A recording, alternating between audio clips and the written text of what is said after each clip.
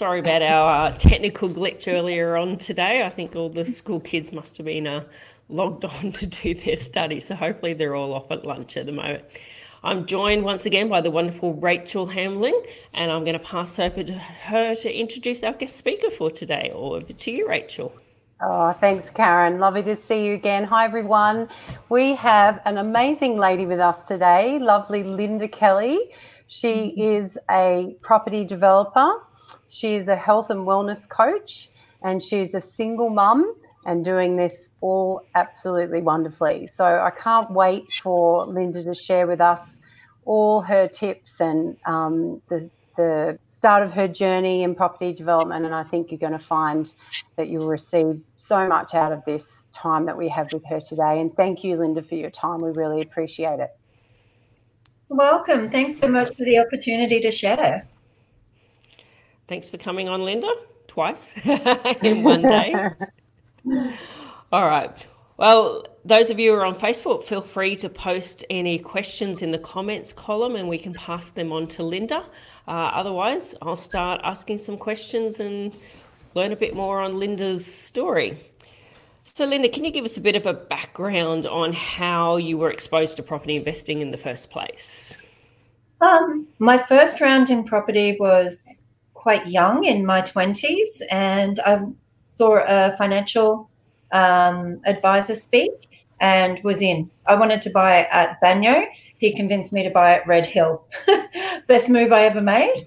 So that was back in 2000, and went on to make a series of purchases. And that was just, I'd live in them and then move on. We had a rental. But the big thing for me was having my son. So I was in my dream job. I was just turned 40, newborn baby, and never occurred to me that I couldn't do both, be the mother I wanted to be and have the career I wanted. So I needed to find something different. And that's when I went to yet another seminar. Like the same way I got into it the first time, I found myself at another seminar and listening to a guy talk about property development and what skills you needed to do it. And I'm thinking, I could do this. But at the time, like I was in complete crisis. Like I was actually even made the phone call to Lifeline.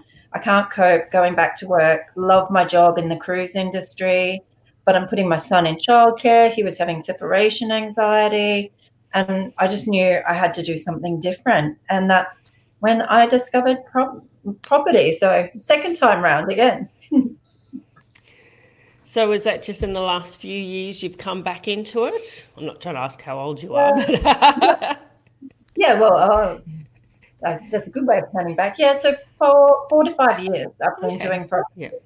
And I actually started a course in it, and I quit my job and started doing it full time. So it was a bit of a brave move at the time, but you don't know what you don't know. Exactly. Well, that leads us very good into the next question of what were the obstacles you had to overcome in all of this, and the obstacles in property development that you've come across. Yeah, so number one obstacle was having a small child. So that was interesting. I ended up putting him into childcare 3 days a week so I could focus full time on property. And I searched for 8 months. So don't think you're just going to quit your job and go do property. It took me 8 months to find my first property, of studying and looking constantly every day. And then I got my dream property. Like I got the deal and I knew it stacked and put it under contract. And then they said, you can't get finance. And I'm like, what do you mean I can't get finance? This deal's taxed. And they said, well, you have no job. And then my husband at the time had a accident and ended up out of work for 8 months in recovery.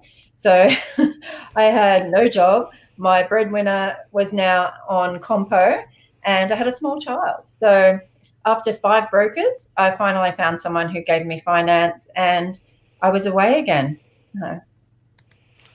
Yes, I definitely, my job is to research and find property, and it can take months sometimes. And that's just not Yeah. even development. That can be finding people their own home. It's got to be the right thing, and you can't just click your fingers and, oh, here's one Yeah.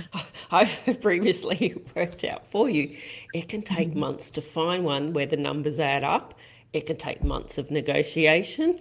And then you can still have a bank turn around and stuff it all up for you at the last minute. So, yes, I definitely know all about those obstacles, definitely. So, yes. Okay, Rachel, do you have any questions for Linda or anything you want to add? Yeah, well, I was just thinking about in relation to the finance. Would now that you've gone through that experience, Linda, what would be something that you might do differently? Moving into your next deal, or would there be some advice around finance that you could give them, someone going into their first opportunity? Well, disclaimer, I'm not qualified to give financial advice, but have your contacts and, be sure that your deal stacks. Like I was just confident. I was probably a little bit naive when I went into that first deal, but in my mind, money was not an obstacle. I was getting money because that deal stacked, and on paper it would work. And, I've got it again at the moment. I'm in a property deal and, I'm like, interest rates are low. I'm going to get resi finance. And they turned around and the bank went, no, you can't. So now I'm back at the brokers trying to get different options on financing. But for me, I just won't give up. And that is one of the skills I impart. If anyone asks me, what do you need to be a property developer? Resilience. Number one, resilience. If you can't take a knockback, you are not going to survive in this game. So, yeah. Yeah, that's very important, because you can, at the sort of outset of looking at an opportunity, everything can look, all roses, but you have to be able to drill down and make sure that you're, getting all the finer details and making sure everything stacks up. So, yeah, that's really important. And another thing, when you said, like, what else would you do differently? I looked at other people starting out at the same time as me. And, a lot of people would say, like, you need to make this much money, you need to have this much percentage margin. But probably it took me 8 months to get into the market because I was looking for that deal. We call it the unicorn. And I was lucky enough to find my unicorn. But many people don't, and they can't get those rates of return on properties.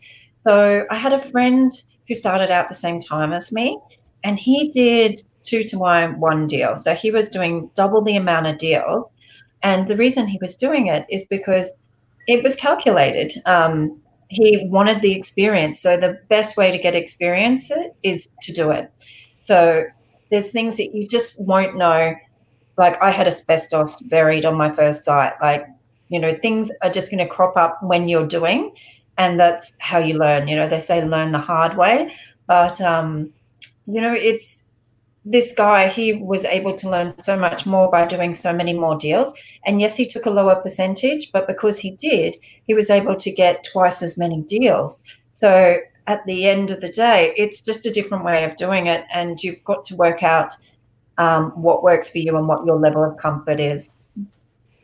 And the other point of that is if you're not making enough money on each deal, you can't get finance. So that's the other thing. You've got to find those, at least half a unicorn before a bank or a finance broker will even look at you. If it doesn't make enough money, then it doesn't matter. Unless you've got the cash, it doesn't matter.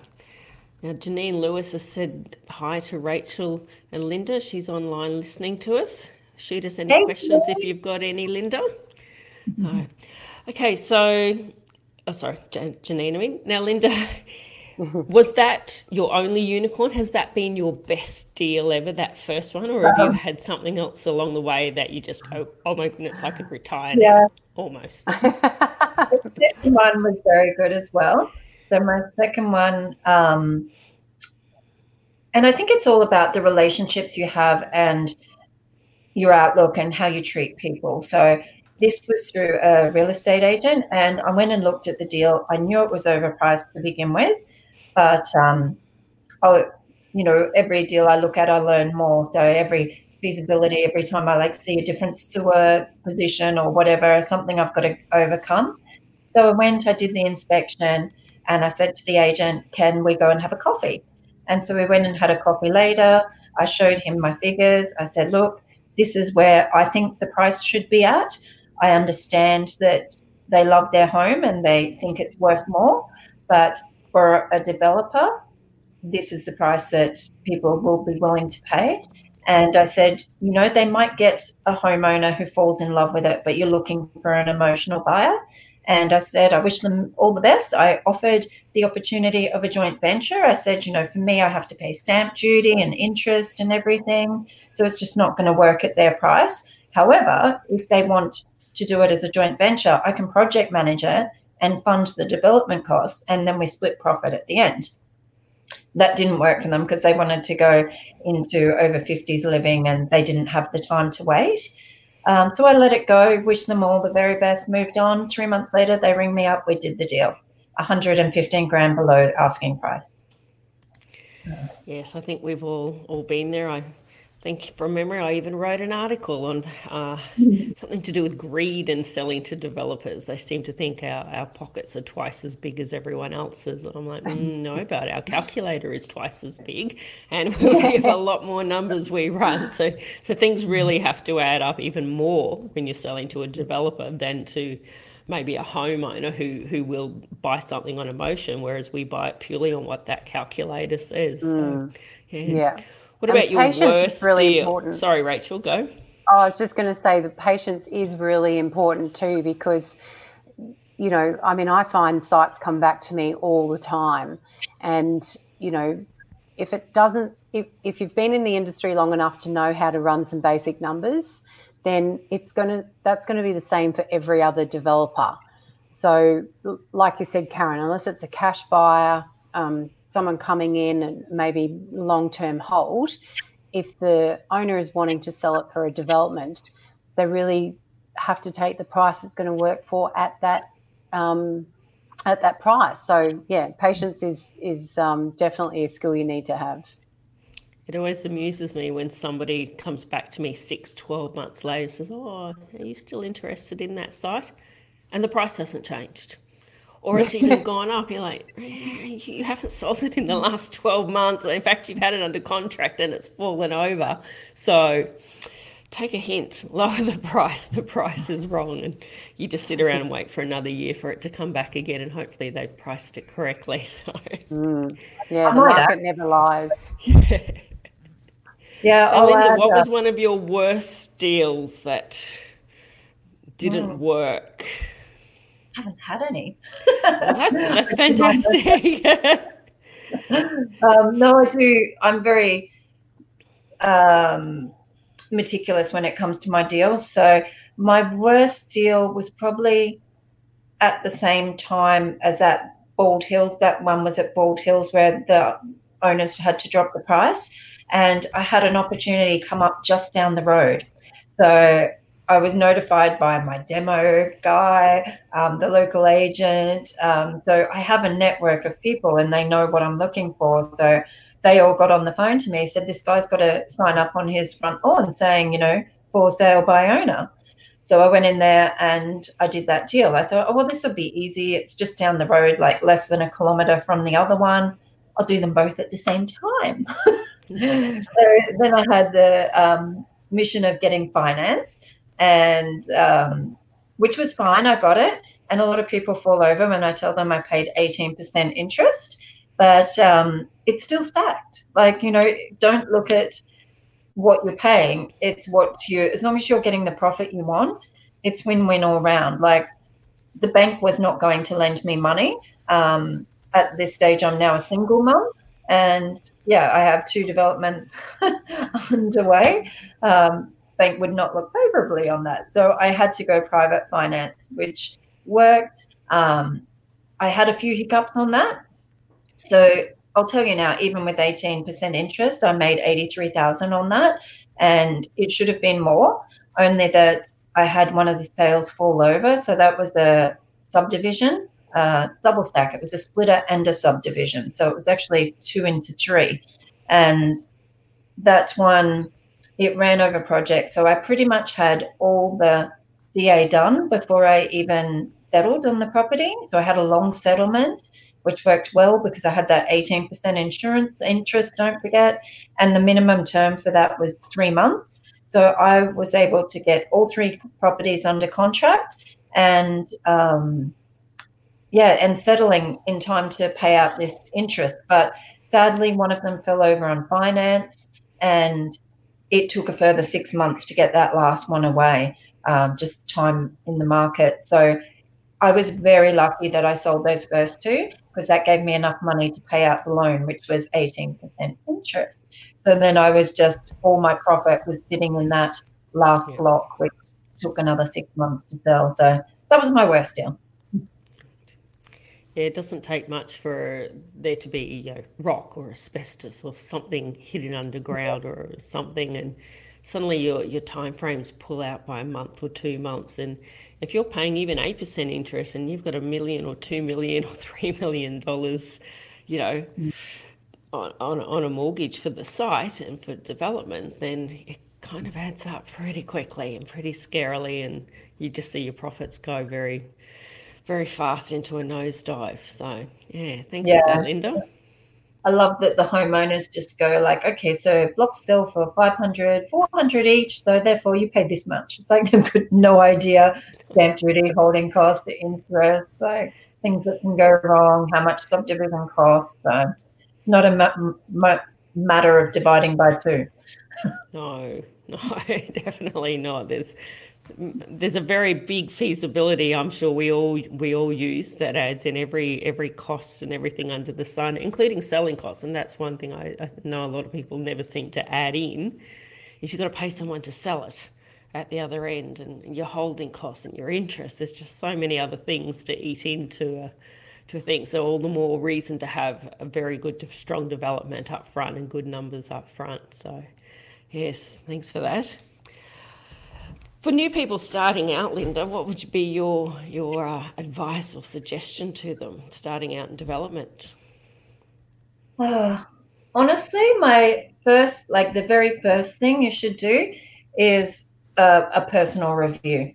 So you need to work out what you have to bring to the table, like a basic SWOT analysis. So your strengths, your weaknesses, opportunities, and threats. We used to do these in business all the time. Do a similar sort of thing on yourself. So I know there's areas that I'm not great at.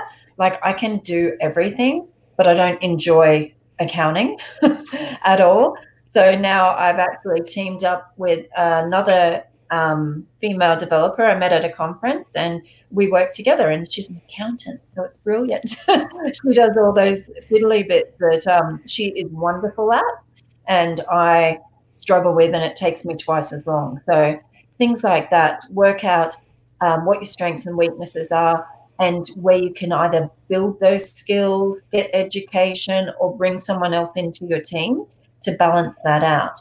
And the other big thing, I am NLP coach and transformation, purpose and passion. Very much work on your own mindset, because it doesn't matter how good your deal is. If you have self-sabotaging strategies in the background, the best deal is going to fall apart. You're going to fall apart if you don't have the right mindset. So I think that is probably the first thing in the basket. So your developer friend, do you do JVs with her, joint ventures, or you just play different sites off each other who might be best interested in different sites? No, we created a company and we're both directors of that. So that's Let's Develop. Right. Very good. Very good. So what's your current project you're working on? You don't need to tell us address or details, but what's the current one that you're either investigating or working on? Yeah, I'm super excited. So we have a property at Camp Hill, I can tell you that. And it's going to be a 1:2 subdivision. We're in the neighborhood zone. For people who don't know what that is, if you're in a particular walking distance to a neighborhood zone, which is, your shops, retail, has to be over 2,000 square meters. You can actually go down below the standard 400 square meter residential size lot in Brisbane City Council. So we have a 615 square metre lot, and we're going to bring that down into 2 306 square metre lots, and we're going to build. So a lot of my other projects have either been sold as land or house and land packages, and I've got out of the process early. But with the current economic climate, with COVID, a lot of people just freezing like deer in the headlights at the moment, but we don't want to get out of the market. We want to stay there and put our money to work. So we've decided to build on this, which is super exciting. We're still in due diligence, so fingers crossed it's all going to stack up and we'll be building soon. But that way we're going to time out the market. So we'll have our builders put to work, jobs for the boys, and then in early 2021, our products will be on the market. So hopefully by then everyone will be a lot more confident and ready to get on with business again.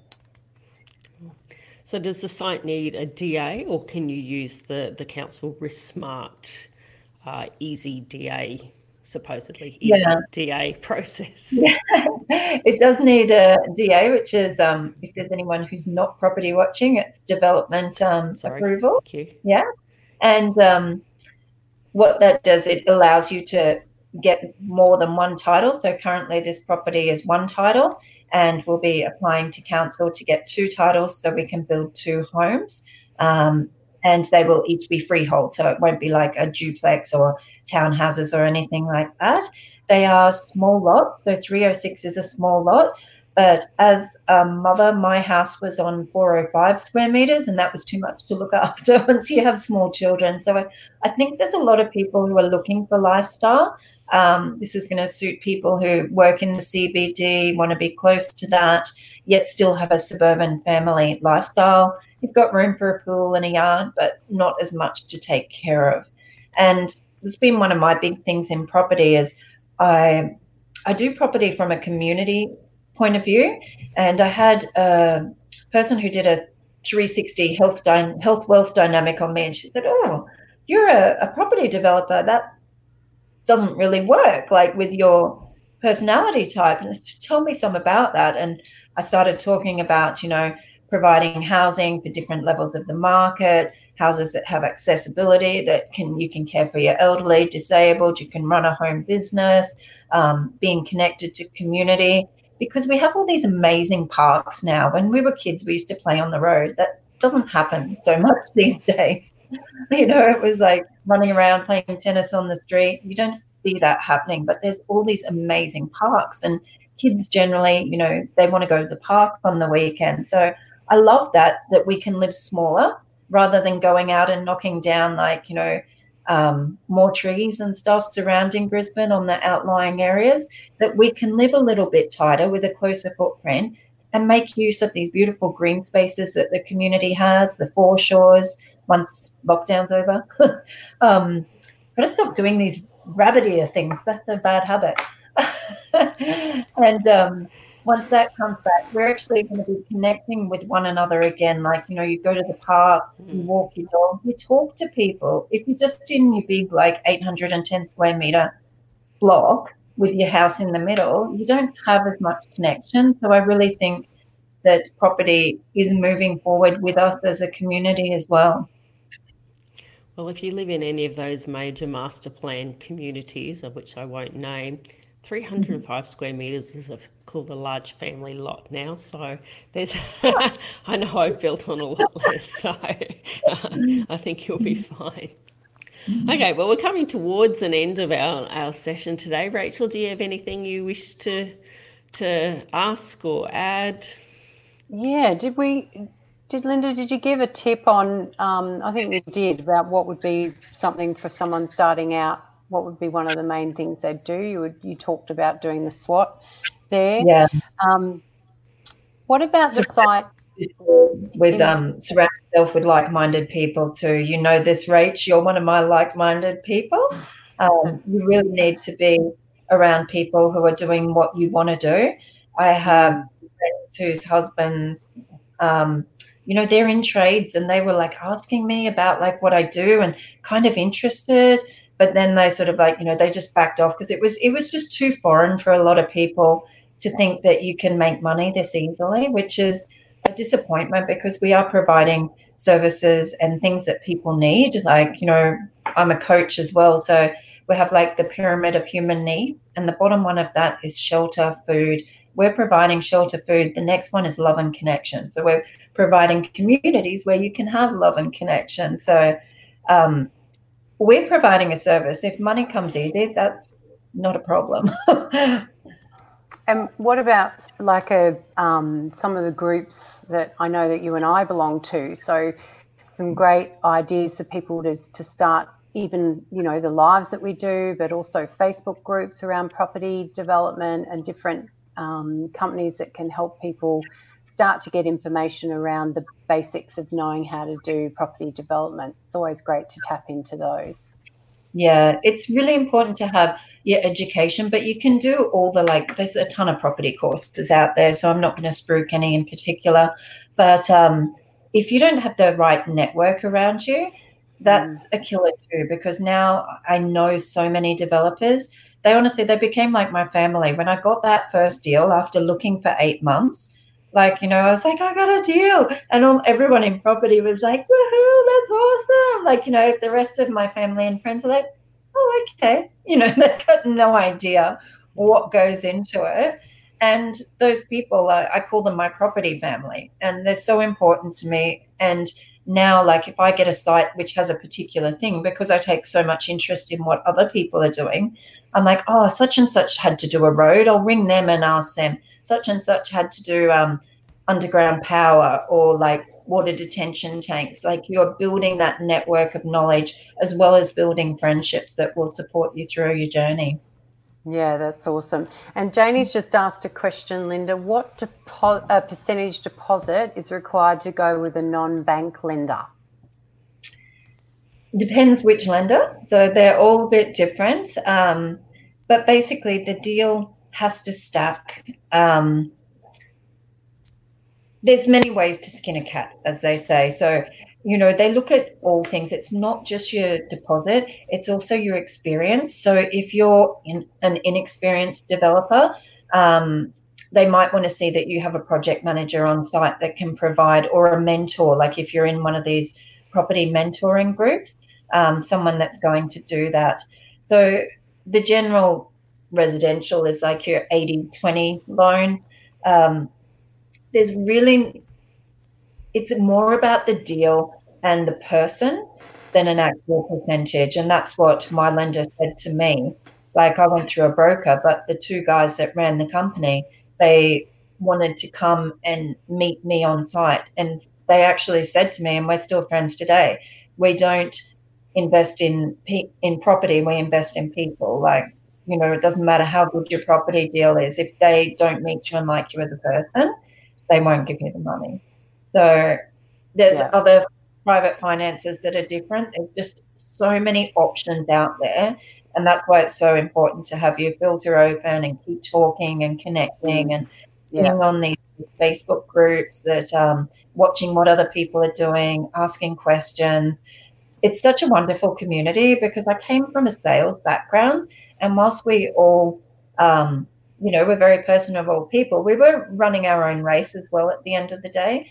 And in property, I was just so inspired of the way people want to help each other.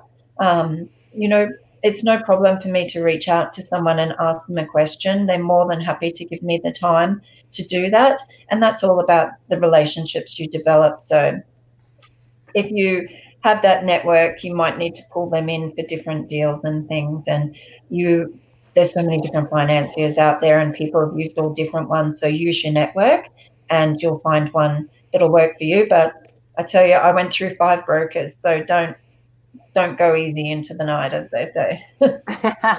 And the amount of times that we've talked about the deals and the numbers and comparatives, I mean, that'll be for another show, but there's so much involved in that, and having the network of good people around you and being able to just ring and say, hey, can I run this past you? It's great, which is good. Yeah. Good for all the... Just briefly on that again, sorry, I should have said too, when you're subdividing, you're adding value. So a bank doesn't want to know that you're going to knock down the house. Whereas if you go to a private lender and they can see like, okay, that's one lot, you're going to divide it into 3, that's going to be worth that much. That's when, the deposit isn't as important, because they can see the value in the deal, in the land. That's awesome. Right. Thank you so much, Linda. That's been very, very informative today. Thanks for coming on. Thank you, Rachel, for helping us out and joining us as well. And You're welcome. for everyone else, please go onto our Facebook page and join Property for Chicks. We're also on LinkedIn and many other places. So we'll be back again in the next week or 2 weeks, and we'll have another guest speaker with you. Once again, thank you, Linda, Rachel, and it's goodbye from Property for Chicks. See you later. Bye. Bye.